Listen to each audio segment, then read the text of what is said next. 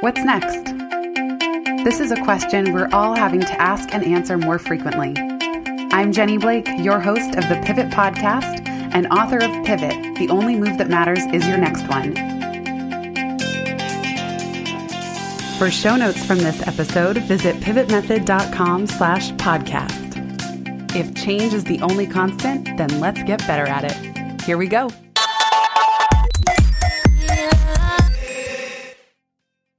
Hello, everybody. I'm thrilled to be here today with Bev Wilcox. Bev first reached out to me in July 2018, asking if I had ever heard of Inside Out coaching and saying that it would probably be of use, of interest to me and the Pivot community. And we are just now finally getting a chance to speak. Funny fact, right as I went to hit record, a helicopter started hovering overhead. And I asked Bev, "Can you hear that?" She said, "Yes, I can." And I said, I never know if the helicopter, a sound like that is just going to come and go and keep passing, or if it's going to stay there. And it could be there for 3 hours, in which case we wouldn't want to delay recording. And then, Bev, what did you say in response? I just sort of reflected on the fact that it's a bit like these uncertain times, just hovering over our heads at the moment, just in the distance, in the background. Right. And this is an example. I love doing this as a coach as well, of some unexpected thing or something that seems unwelcome in our environment or surprising or out of place or new or different. It is so fun to look and say, how is that a metaphor for what we're experiencing? And so even before Bev made that comment, I was thinking, okay, helicopter hovering overhead. What does this mean for this conversation? We're traveling. Bev is all the way in Cape Town.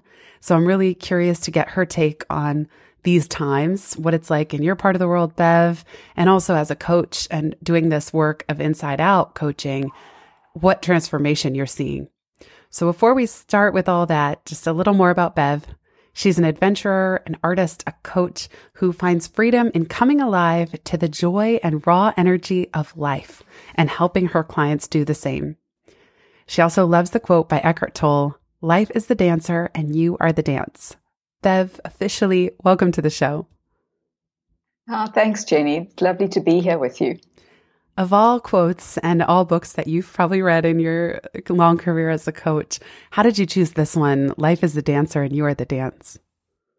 As a little girl, I loved to dance. So I think and there's that freedom in just dancing to music, that freedom of dancing to the rhythm of the music and wherever that takes you. And I think that just appeals to my sense of adventure as well. So that's really what spoke to me, what appealed to me about that particular quote.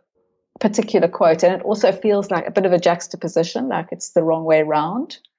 And with the Inside Out, I think it just really made sense to me. Yeah, I love this notion of being danced. There's a receptive quality to the quote. Life is the dancer, it's leading the way, and we are the dance. It's absolutely. And it's not even we are the dancee or the dance partner. It's we are the dance itself. Isn't that interesting too? Yeah, there's something else going on. Yes. And when we get really curious about that, that's when life opens up. There's one of the Momentum members, Joy. She sent me an email when the coronavirus stuff really started going down called Sailing Black Swan Lake or Dancing the Black Swan Ballet. Like she had all these beautiful metaphors. And I doubt that anyone has really thought of this time as a dance. But given that we're starting with this Eckhart Tolle quote, I'm curious how it's been for you during this pandemic in Cape Town on a personal level and even any shifts or transformations that you've been experiencing, or maybe too soon to say blessings in disguise or silver lining, but if this has impacted you in your business in any way. Yeah, South Africa locked down quite quickly. So we've been on lockdown for 5 weeks now, and a quite strict lockdown, and that you only allowed out to get your food. So that's been really interesting. To suddenly have our wings clipped, as it were, and be in lockdown, and a real sense with South Africa of this, of our impoverished communities and what that has really meant for them. So for me personally, I've really had to look at that at the, sort of the bigger picture, and seeing it, it's both broken my heart and broken my heart wide open, if I can put it that way. And that there really is this sense of community, this sense of connection of the human spirit for fellow humans, across any divide. This coronavirus, in a way, just doesn't care what your background is, what your income is, where you're from.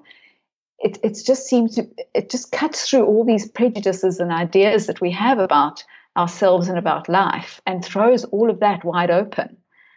And so for me, that's been really interesting to try and look at beyond just the obvious, to look beyond just the form of it to what else is possible, this idea of the human potential behind it. And I think that's what we're all struggling with, or we've all had to face, this sense of uncertainty. But yet, if we really look at our lives, life is never certain. We always are doing the best we can in the moment, or at any one moment. It's like driving at night with the headlights. You only know a little bit in the distance. There's no ways you can foretell the whole path to where you're going to get to. So it's really brought that, I think, is what's really come to life for so many people, this idea that maybe we have to understand that uncertainty is part of life. It's the nature of life itself. And we're not going to get our security by trying to control our lives. It's not going to come from there, because it can be taken away at any one moment. And I mean, that is something that has always been part of my coaching, but I'm really looking at it much deeper now. Yeah, that was one of the first things that struck me as well, very early on, because New York locked down pretty early as well, is that it was just highlighting the true nature of our reality, that anything could go at any time, any one of us. I mean, it just put it so front and center. And what you described too, there are these interesting layers of expanding beyond ourselves to look at how the coronavirus cuts across all peoples, all religions, all socioeconomic status.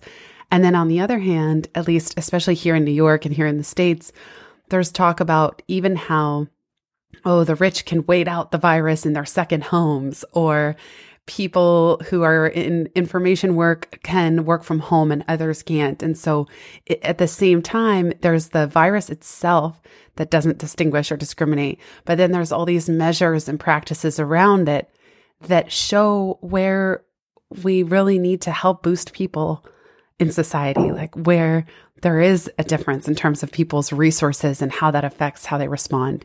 Even something like telling people to shelter at home. Well, what if you don't have a home?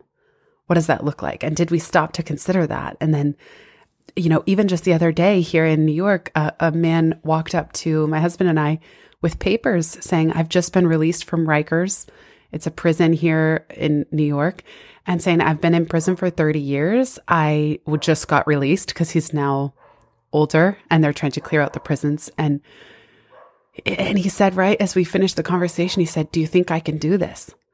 Do you think I can make it out here? Was his question. And my husband and I, being who we are, we said, yes, you can. You can do this. Like, yes, just trying to, encourage him and give him some hope. But it's like, look at that situation compared to what so many of us have, and we're going stir crazy, and that's our biggest problem. It is so important to do what you said, I think, of expanding this view and this vision of all as much as we can, knowing that it's hard, I think, as well, to wrap our minds around. There's no way we can put ourselves in everybody's shoes, but that it does seem important to try. Yeah, absolutely. I mean, here in South Africa, the poverty is so huge that we've got a very real problem of people starving. They just don't have, they eked out a daily living, and that's gone. And there's a large part of our population that does that, and if the restaurants are closed, if there's no way for them to earn an income. Right. And, it's already a large part of our population, we had a 38% unemployment before COVID. It can go up to 50%. That's huge. So you've got a huge part of a population and children. A lot of our schools, our government schools in the poorer communities, are feeding schemes. The kids come to school so they get their meal for the day. And the schools are closed. So trying to reach these kids and trying to just put food on the table, nothing else really matters. And we're worrying about, are they going to finish the year at the school? Well, they don't have computers at home. They don't have Wi-Fi. In the younger grades, they won't have cell phones. So it's all very well to say go online. Well, there's no online for them. They don't have data's expensive, relatively speaking, here. They don't have that. And you're just trying to keep people going. Yeah. So it does highlight some of those universal needs, like internet access. And we've known that world hunger has been a problem for ages, but we've never stopped the world for world hunger. And millions of people die every year from world hunger. We've never stopped the world for that. But now we have, and now we have to face that. What are we going to do about that? Yeah. And that's just one example. There's lots. But, and for me, that's the one that's really sat with me. And if we look up, there are enough resources, and there always were enough resources in terms of money and technology and to feed all the people in the world if we had put the systems in place to do that. And it doesn't mean that we can't be creative in finding those solutions now either. But now we need to address those. Now we need to go and find those creative solutions. And we need to do them beyond all the ideas of the divides that we've had. People have made decisions. Governments have made very quick decisions. Whereas before it would take years to make the same decision given the way things were going. Because so many people had to be consulted and looked at, and ideas, and I needed this. So much divide, and we've had to just cut through all of that in order to make decisions. And so I just hope that we can see that those divides, that all these ideas that we've lived by aren't true. They really aren't true. They have no foundation, really. They're just ideas. And yet we've made them true. We've held these beliefs and we've made them personal about us and about my identity and what I need in order for me to feel secure. But we've seen all of that can be taken away from us at any moment. And when that's gone, when that idea of who I think I am has gone, what's left? Well, this is a big theme of the coaching work that you do, which is that instead of trying to bend the outside world to make us comfortable, that it starts from the inside out. And I'm sure I'm going to butcher it, but there's that parable or the story of a man trying to make the earth more comfortable. Like, I don't know how it goes. It's like you could either carpet the planet or you could make yourself a pair of shoes.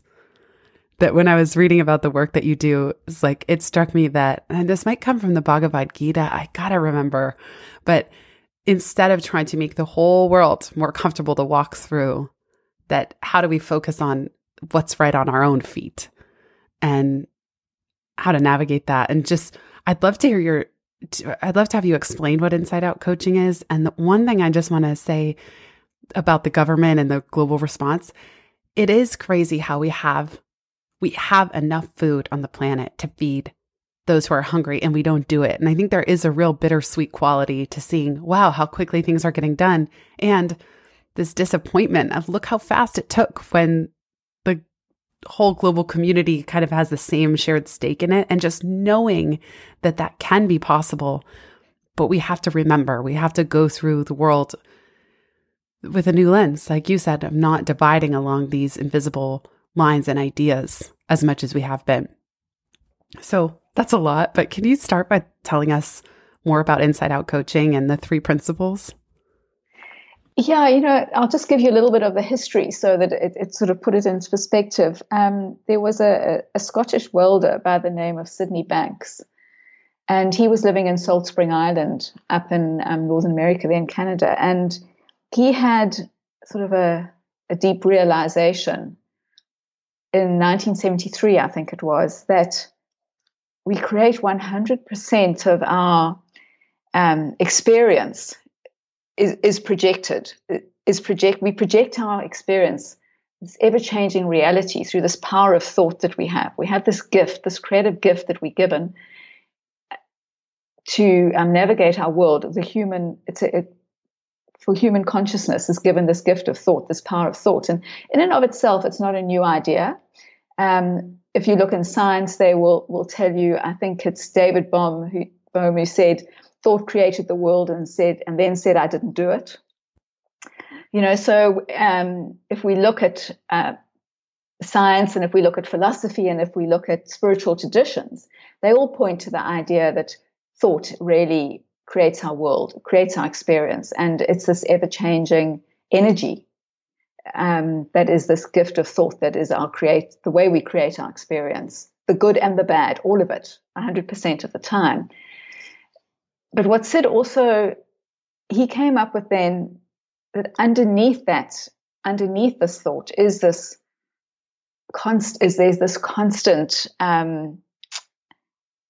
there's a constancy, a deeper constancy underneath this illusion of thought, of this projection, of our true nature of who we really are. And that is available to us anytime, at all time. We're born with it. It's the wholeness of who we are. And that's always available to us. And it's where the source of our good ideas are, and the way to just demonstrate it, they've done some research, and people get their best ideas when they're in the shower, when they're driving, or when they're on holiday, or maybe exercising. And that's when our minds traditionally settle. And when we're not thinking so much, we're not so much on that hamster wheel. And then when the mind settles, suddenly we have all these creative ideas, or we get an insight, a sight from within, or something comes to mind that would be a solution to the problem. And in the English language, we do this. We say, sleep on it, because tomorrow morning, maybe it won't seem so bad, or I'll know what to do. So we know this. It's not something that we don't know. But so Sid had this. The way he put it was the simplicity. So his gift to the world really was the simplicity of it. And he came up with 3 principles. So this idea, this gift, the power of thought, and then the fact that we have this capacity for consciousness, that we can be aware of thought, that we can actually be aware of the agency of thought. And then that we bring this deeper mind, we bring the intelligence of the universe that is available to life via awareness and the power of thought. So these were the 3 principles and you can't really split them because they're all one. But he kind of articulated them in those 3 terms, that we have this gift of thought, and we bring it, and we can be aware of it, and it is powered by this universal mind. And that's the basis of what I work with, looking to see, well, where are we misusing this gift of thought? Where are we getting lost in it? Where are we getting caught up in it? And it's so sneaky. I still get caught up in it all the time, every day. But when I realize, and what is the nature of thought itself? So it's not so much about the content of my thinking, but the fact that I think, and that is transient energy. It comes and goes. It's not permanent. It's not who I am. I can't define myself by it, and it comes and goes. So that is sort of the essence of what we try and share. I do find it so interesting, the whole thing, but particularly that the times we get our best ideas are when our mind relaxes. And even for those like you, like me, that we can be aware, our mind can be aware of these principles, the capacity of consciousness, try to drop thought, observe it, and trusting and understanding that it's powered by universal thought and universal mind. And then why is it so easy to forget? You know what I mean? Like, even for people who've read Eckhart Tolle, they do spiritual readings, spiritual practices, which I would guess many people who listen to this podcast do, because it's so many of the recurring themes that we talk about. Why is it that it's so easy for even those who are in theory aware to forget and keep forgetting? And is that part of the human game that we almost need to forget in moments so that we can apply the mind and go about our business? And then we also need to practice remembering. For me, it's the way we are conditioned. It's the way we live our lives, right from, I've got 3 children and I gave them a dummy when they were little. They cried and I gave them this dummy, that the dummy would soothe them, and that I could use that dummy to soothe them. And there is the conditioning has already started. And as we grow up, we have all different things that we, or teddy bears, you give them a teddy bear to soothe them. The teddy bear will make it better, or they cut themselves and we give them a plaster. The plaster will make it better. We just condition that the outside world will make it better. And late as we grow up, we change those teddy bears, and the teddy bear becomes the cell phone I've got, the car I drive, the job I've got, the house I live in, the T-shirt, the handbag, whatever. And the amount of money in my bank account. And we have these adult teddy bears, and the gift of thought is so real. It's 3D reality, with consciousness bringing this gift of thought to life. And we're creating all our experience. Without that, I have no experience. The world can go on outside of me, but I have no experience without those 3 things happening in my mind. So recognition happens in the mind. It doesn't happen out in the world. It happens in me. And it's so real. It's just like you're wearing this 3D glasses that you're in this movie, and you're hearing the sounds, and you're smelling it, and you're tasting it, and you're touching it, and you're seeing it. It's just this full-blown experience that we get lost in, and we forget we're sitting in the movie seat. It's just so real, and it's the creative power. It's got such creative power to it. I remember when I first started reading about these principles, and thoughts become things, and our minds create our reality. The world around us is a mirror of our inner world and our inner thoughts.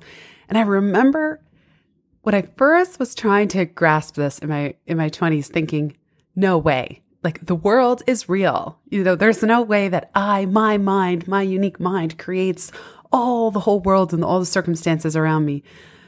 But then there have been other moments where it is so powerful to observe how one thought can have this chain reaction of emotion and then action and energy, and it affects how we show up. And even the example of waking up in a good mood one morning and the whole day feels lucky. Why? Because probably that's also people and things around us responding to our energy. And then the waking up on the wrong side of bed, and then everything seems to go wrong. And it might seem like it's the outside world that's just doing that, and it's all random. But I can relate so much to what you're saying, which is that as real as it feels as a sort of fact, regardless of what we're creating in the mind and the movie of the mind is so powerful that they're almost coexisting in a way. It's like, yes, there is an objective reality out there, because if we were to die tomorrow, the world goes on. And at the same time, we're all creating our experience of it. I mean, I can't even really put it into words, but. And I think you talk about that objective reality, and it's to see that objective reality is not the only thing on offer, because we get so caught up in that objective reality that defines us. And when we can see that's on shifting sand, that ebbs and flows, that changes all the time. I think everybody has changed their mind about something at some point. And when you change your mind about something, it looks different on the outside. Suddenly, something that you didn't think was possible is possible. Or the other way around, I think is possible, and then you have some kind of fearful thinking, and it's not possible anymore. So we forget that within us, we have the resource without the ideas that we put to color it, to cover our world. If you think of a diamond and you've got lots of tissue paper over it, but the diamond's always there. It's never gone. You just need to lift the tissue paper. And if we can get rid of the tissue paper, and the tissue paper are all the ideas that we have about it, what somebody's told us about ourselves, or we've read, or we've thought, or we've made assumptions along the line. Those are all the things that just cloud things. It's like we are not the clouds in the sky. We are the sky. And if we can just get a little bit of distance and recognize that what is thought? What is a belief made of? It's energy. It's not a thing. It's actually just energy. And if we can see the transient, fluid nature of it, and that it's not who we are. It was an idea we had, but if we let the idea go, it's gone. The pack of cards go. We see that it's not the truth. The diamond is the truth, not the wrapping paper. So when we have somewhere else to look, that's when it really starts to shift. If we start looking in a different direction and we stop trying to manipulate the world and try and get a better idea about something or improve it, but if we can just see that it's all just almost all made up and it's all up for grabs, and that's where our freedom lies. That's where our security lies. What are some of your favorite practices for helping people lift the tissue paper? I love what you said. The diamond is the truth. It's just inquiry, really. Is that really true? And looking at trying to point to the illogic, because we all have a logic to why we've arrived at a certain decision or idea. And when we can put some light onto it and just take a step back, we can see that most of the time there isn't a logic. We can question that logic. And when we start to see the holes in the logic, we wonder if it's really true. And as soon as something doesn't look quite so true anymore, it starts dissolving. And then something else comes up. Then something else will fill that space. You'll get some fresh perspective on it. And that's where shift happens, is when we can get some fresh perspective. Are you familiar with Byron Katie's The Work? Yes, it's fairly similar to what the questioning that she's looking at. Is it really true? So she has the 4 questions and then you turn it around. Is there a similar inquiry path or structure in this case with Inside Out coaching, or is it really just boiling down to that question? Is it true? And any underlying assumptions?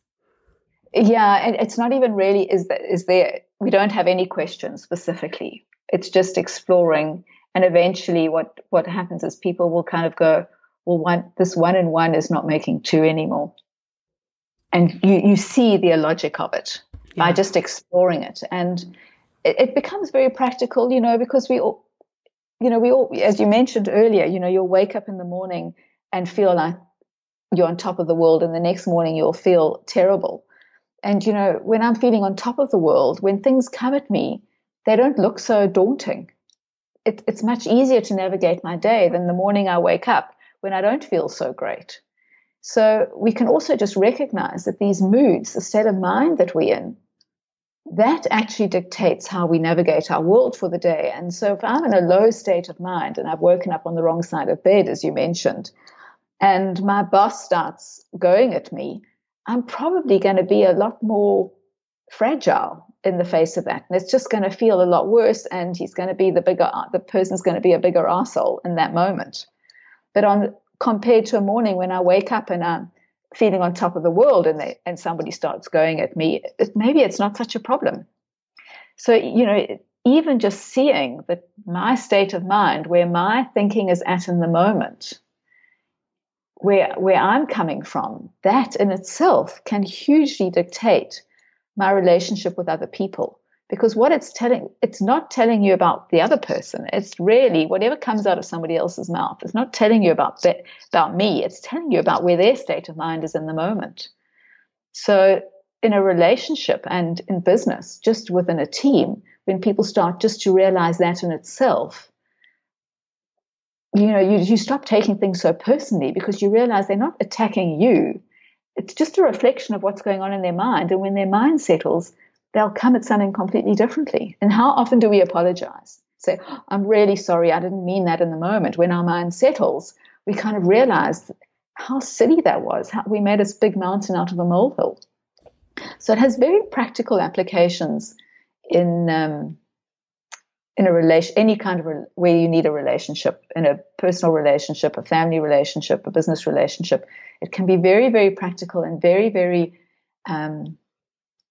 useful for people to see how this nature of thought actually impacts our world. The boss example is a great one because it would be easy, let's say that your boss yells at you, and in the moment to think, he or she doesn't like me, or he or she, I'm not good enough. Every story we could tell, he or she is a jerk. Okay. And then one piece of information. So if someone, the universal mind said, but did you know they got in a massive car accident on their way to work? Or did you know that their family member just got diagnosed with cancer? All of a sudden that outburst would be seen in a totally different light, where, as you said, it would be so much easier to realize, oh, that had nothing to do with me. But instead, because we don't see that, we don't extend the context of a situation, it is so much easier to take things personally. And that happens over and over. It's what Don Miguel Ruiz in his book, The Four Agreements, he just said, assumptions are the beginning and end of hell in this world. Absolutely. You recently taught a course responding to coronavirus and everything that's going on, a course called Looking for a Place to Stand. Can you tell us a little more about that and what you see are some of the biggest assumptions that we make as we move through the world, and any practices that you shared even in that course recently for how to navigate times like these? Yeah, that was it. That course was just sharing the understanding, the basics of the understanding, and helping people get a sense of the exercises, a sense of what we're really all looking for. Is we're all looking for some peace of mind. We're all looking for a deeper connection to life, and when we come from that place, there's a certain, we have much more capacity for certainty and knowing what's right to do for ourselves, uniquely for ourselves in the moment. And so we explored that, and I think particularly now, what this coronavirus has done is people, and I saw this, I teach a lot in schools as well, and one of the biggest things I'm seeing here is fear of the future. The lack of confidence and fear of the future comes up hugely amongst anxiety and worry and stress. But this idea of fear of the future, that's what's playing out now for me, very big time. And people are really struggling with this uncertainty, is not only knowing, what's going to happen, what decisions are the government going to be doing, when can I get out of lockdown, what's my business going to be doing, what's my employee going to be doing, when am I going to get the next food on the table, all those things. But it's also, we kind of projecting it long term, and we kind of saying, well, what is it going to be like in 6 months, a year's time, or in 3 years? I'm never going to recover from this. And that, it just is adding so many layers onto this uncertainty. And the stock market, your amount of that, your pension fund might have gone down between 30 and 50%, depending on where your money is. And so it's become, people are really worried. We want to know that the future is kind of planned and laid out, and then I'm okay. So that for me is the big one, is to just share with people that nobody's ever had the future that they imagined. Nobody ever has. It just is not possible to have the future you imagine. It's always going to be different. Tomorrow is going to be different to the way I plan it today. There's going to be something different about tomorrow, but I'll work it out. I'm perfectly designed. The human psychology is, because we have this gift of thought, and that we can get beyond our thinking to this huge reservoir, this well of being, this constant connection to the intelligence of the universe. We can work it out. We're designed to work it out. It's who we are. And when people start to see that, it brings a lot more peace of mind, a lot more ease, and a lot more capacity to sit with what is and be okay with what is, rather than fighting what isn't. I love how you worded that. I am perfectly designed to work it out. Is that what you mean when you say a deeper connection to life? And in that deeper connection, finding so much more capacity for certainty and knowing what's uniquely right for ourselves? Absolutely. Is that the connection? True nature. For me, it's your true nature. Our true nature is beyond the form. It's beyond this known universe. It's looking to what else is possible and what has always been there. If you look at little kids, if you look at them playing, they're infinitely creative. They're coming up with new ideas all the time. They're exploring. They're just going for it. And it's only when we start telling them, you can't do that, and don't put your hand there, and you must sit still, and you have to wear this item of clothing, otherwise auntie's not going to be happy with you, or whatever the story is, and we start putting boxes. And as we start putting boxes, we make ourselves smaller and smaller. And when we get rid of the boxes, it's like being in a tower and we're looking out of one window and there, say, 180 windows or 360 windows. If I shift to another window, I see a different perspective. But when I can only ever see whatever is out of one window. But if I go up, if you go up in the elevator, you start seeing a broader view. And that's really as we can take some of the tissue paper away, if we can take the blinkers away, we get a broader view. And as we get a broader view, we see more possibility. We get a sense of what else is out there, And I love Elizabeth Gilbert in her book Big Magic. She talks about this, how the universe almost has a force that sort of bursts through us, and I love that idea that in actual fact, our true nature has within its coding, we're born with this creative potential that is perfectly aligned with what we meant to our purpose in life, what we're meant to do, and I think we all have the same purpose really, and that's to wake up to our true nature, and from that space we will live our lives and we will find joy and fulfillment and peace of mind. And it doesn't mean that it's always going to be plain sailing, that nothing's ever going to go wrong. You're still going to have earthquakes and COVID-19s and horrible bosses and, challenges in life. But there's going to be a sense of grace in navigating that space. That is just going to not make it so, there's not going to be so much resistance, not going to make it so hard, so seemingly hard, so exhausting, because we won't be using that energy to try and fight it. We'll be using the energy to move with it. Yes. And flowing with the energy around us and the events and people. It's so beautifully said. Our true nature is to wake up. When I was in coach training in 2008, they said, if you could have a blank billboard, what would it say? And mine was wake up. That I pictured all these people driving to their commute, asleep in their lives, asleep at the wheel. And I love this idea of waking up to this greater intelligence. I couldn't help but wonder when you were talking, nonetheless, even with the best intentions, even when people on some level trust that there is a deeper intelligence, or, okay, if I just let go of all my expectations and plans, I'll be shown the perfect next steps, or be able to move forward with grace. And yet there are still such identity attachments and fears that come with letting go of that illusion of control. I'm curious how you help people work through their fear when intellectually they might know, you're right, okay, I can't control anything, let alone everything.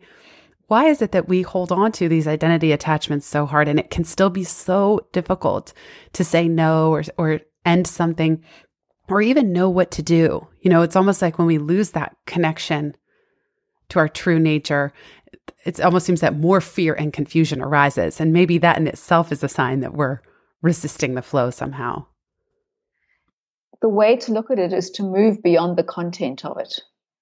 We have to look at the way the system is designed to work. And that's where this understanding really comes to its fore in the coaching, is that the more we understand this nature of thought, the more we understand how we are designed. It's like we get to see the engineering behind the human psychology. I mean, the word psychology, psych, is soul or essence. So it's the logic of our essence or our soul. And when we can really connect with that, and we never know, I can't give you the ideas that are right for you because I don't know what your thinking is going to bring you. I don't know what resource, this wisdom or insight is going to come to you. And if I can just help people settle their minds and get really quiet and get in connection with sort of this deeper feeling of peace within them, that is where the magic starts to happen. The more that they can feel that peace is available to them no matter what stormy waters are going on. And the more that they can find that and recognize that it is available, they quieten down enough and invariably find the next step. Or even if it is just, I'm in a really tricky situation, and whereas before I was resisting it, I'm okay. Okay, it's okay. Even just that acceptance. I used to do work with hospice, and it was really interesting working with people even in a coma. If you can sit in presence with them, the agitation quietens down and they get more restful. And so even in that space, I have seen it's our true nature. It's available to all of us. And even just acceptance is a huge step, that I don't need to resist this.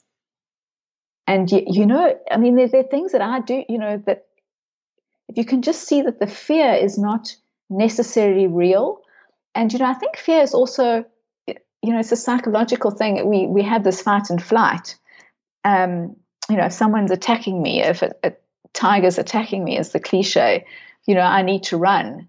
But if we understand that, my adrenals go and my digestive system closes down because I need all that energy for adrenals, that's the fear. So when something psychologically comes up and I'm feeling fearful, it's responding. Our physiology responds in the same way, and we get those butterflies in our stomach. But the butterflies in our stomach are not telling us anything about our capacity to do whatever we need to do. It's just telling us that we've got butterflies in our stomach. It doesn't need to stop you. But we incorrectly think that, or attach value to what's going on, that it means that I can't do it, or I mustn't do it, or I must stop. But it's not necessarily true. Even if I'm feeling nervous about giving a talk, I can still get up and give the talk. My son played rugby competitively, and he used to get nervous before every rugby match, but he never took that nervousness to mean that he couldn't play the game. He still went out and played the game, and as soon as he got into the game, his mind settled, got present with the game, his mind settled, and he played the game. He got into the flow of the game, and that's true for all of us. I did a Speak Like a Pro virtual conference many years ago, and I asked all these professional speakers I admire, do you still get nervous? Every single one of them said yes. Every single one. And they said those nerves are a sign that I'm doing something right in a way. They weren't paralyzed. They still gave the speech. They're paid professional speakers, but it let them know there was something at stake and that was a good thing. And in fact, a lot of athletes will say, or professionals of any kind, the day I don't feel those butterflies, I know it's time to make a change again. Yeah, absolutely. And often those butterflies are just telling us we are actually growing. We're going out of our comfort zone into something new, something expansive. We're taking on more of life. And the more we can take on of life, the more life can flow through us. And so there's more ability to have joy and fulfillment in life. I used to give a quote. I believe it's Edward Murrow. And I don't have it verbatim. I didn't look it up, but it's something like, you can't get rid of the butterflies, but you can teach them to fly in formation. Yeah, that's lovely. Yeah, harnessing this beautiful nature and this power that we have inside of us. Yeah, it reminds me also of that Einstein quote. I might not get it exactly right, but it's something around the intuitive mind is a sacred gift, and the rational mind, its faithful servant. And we've created a society that honors the servant and has forgotten the gift. And that speaks to this power of thought to create our world, that we live in this material world. We live in these ideas and concepts we have of ourselves, and we've made those the master. But in actual fact, that's the servant. This intuitive mind, this true self, is where the magic really lies. Yes. And I love the way you put it, that the teddy bears that we used to look to for comfort have just shifted. That the self-soothing, the teddy bear becomes, as you said, the cell phone, the house, the car, the handbag. And what's funny? I still have my teddy bear from when I was 6. There was a project. This has nothing to do with anything, but there was a project online. I wish I could find it, where they had people submit photos of their childhood teddy bear. But it seems like a good exercise to leave listeners with of look for your teddy bears. Look for the things that you are turning to for comfort where comfort might not exist. And it doesn't mean you can't have your beloved teddy bear. Like mine, I still sleep with. Michael's like, who still sleeps with a teddy bear? Well, I do. Now you all know that about me. But what are the ones that are truly comforting and truly kind of a welcome piece? And where are the ones where we might all be misplacing our source of comfort, strength, stability? I wonder, Bev, if you'd add anything to that, or if there's a different inquiry or piece of practice you'd want to leave people with. Yeah, for me is, where am I outsourcing my well-being?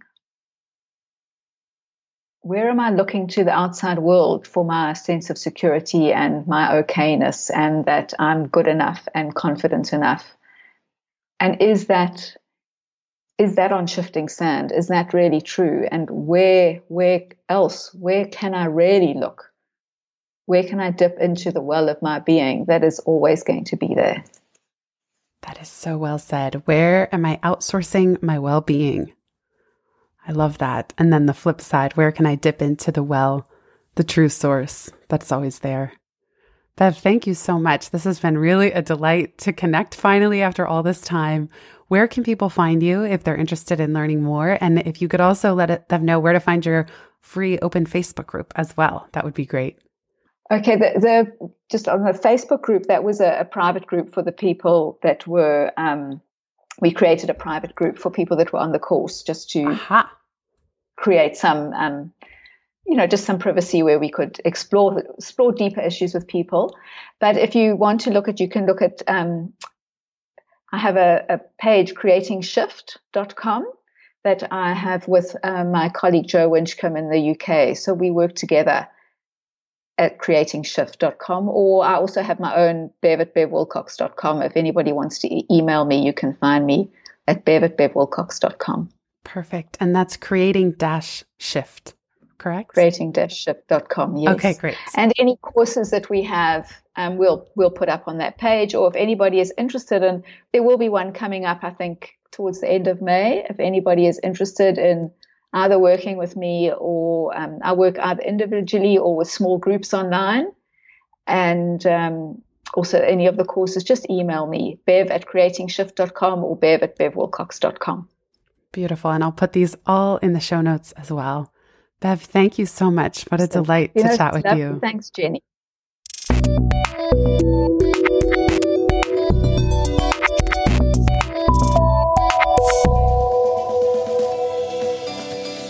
Thanks so much for listening to this episode of the Pivot Podcast. Make sure you don't miss an episode or my insider tips and templates by signing up for Pivot List, a curated twice monthly newsletter where I share the inside scoop on what I'm reading, watching, listening to, and the latest tools I'm geeking out on. Sign up at pivotmethod.com/pivotlist. Get show notes from this episode at pivotmethod.com/podcast, and connect with me on Twitter at Jenny_Blake. Remember, build first, then your courage will follow. Hasn't it always?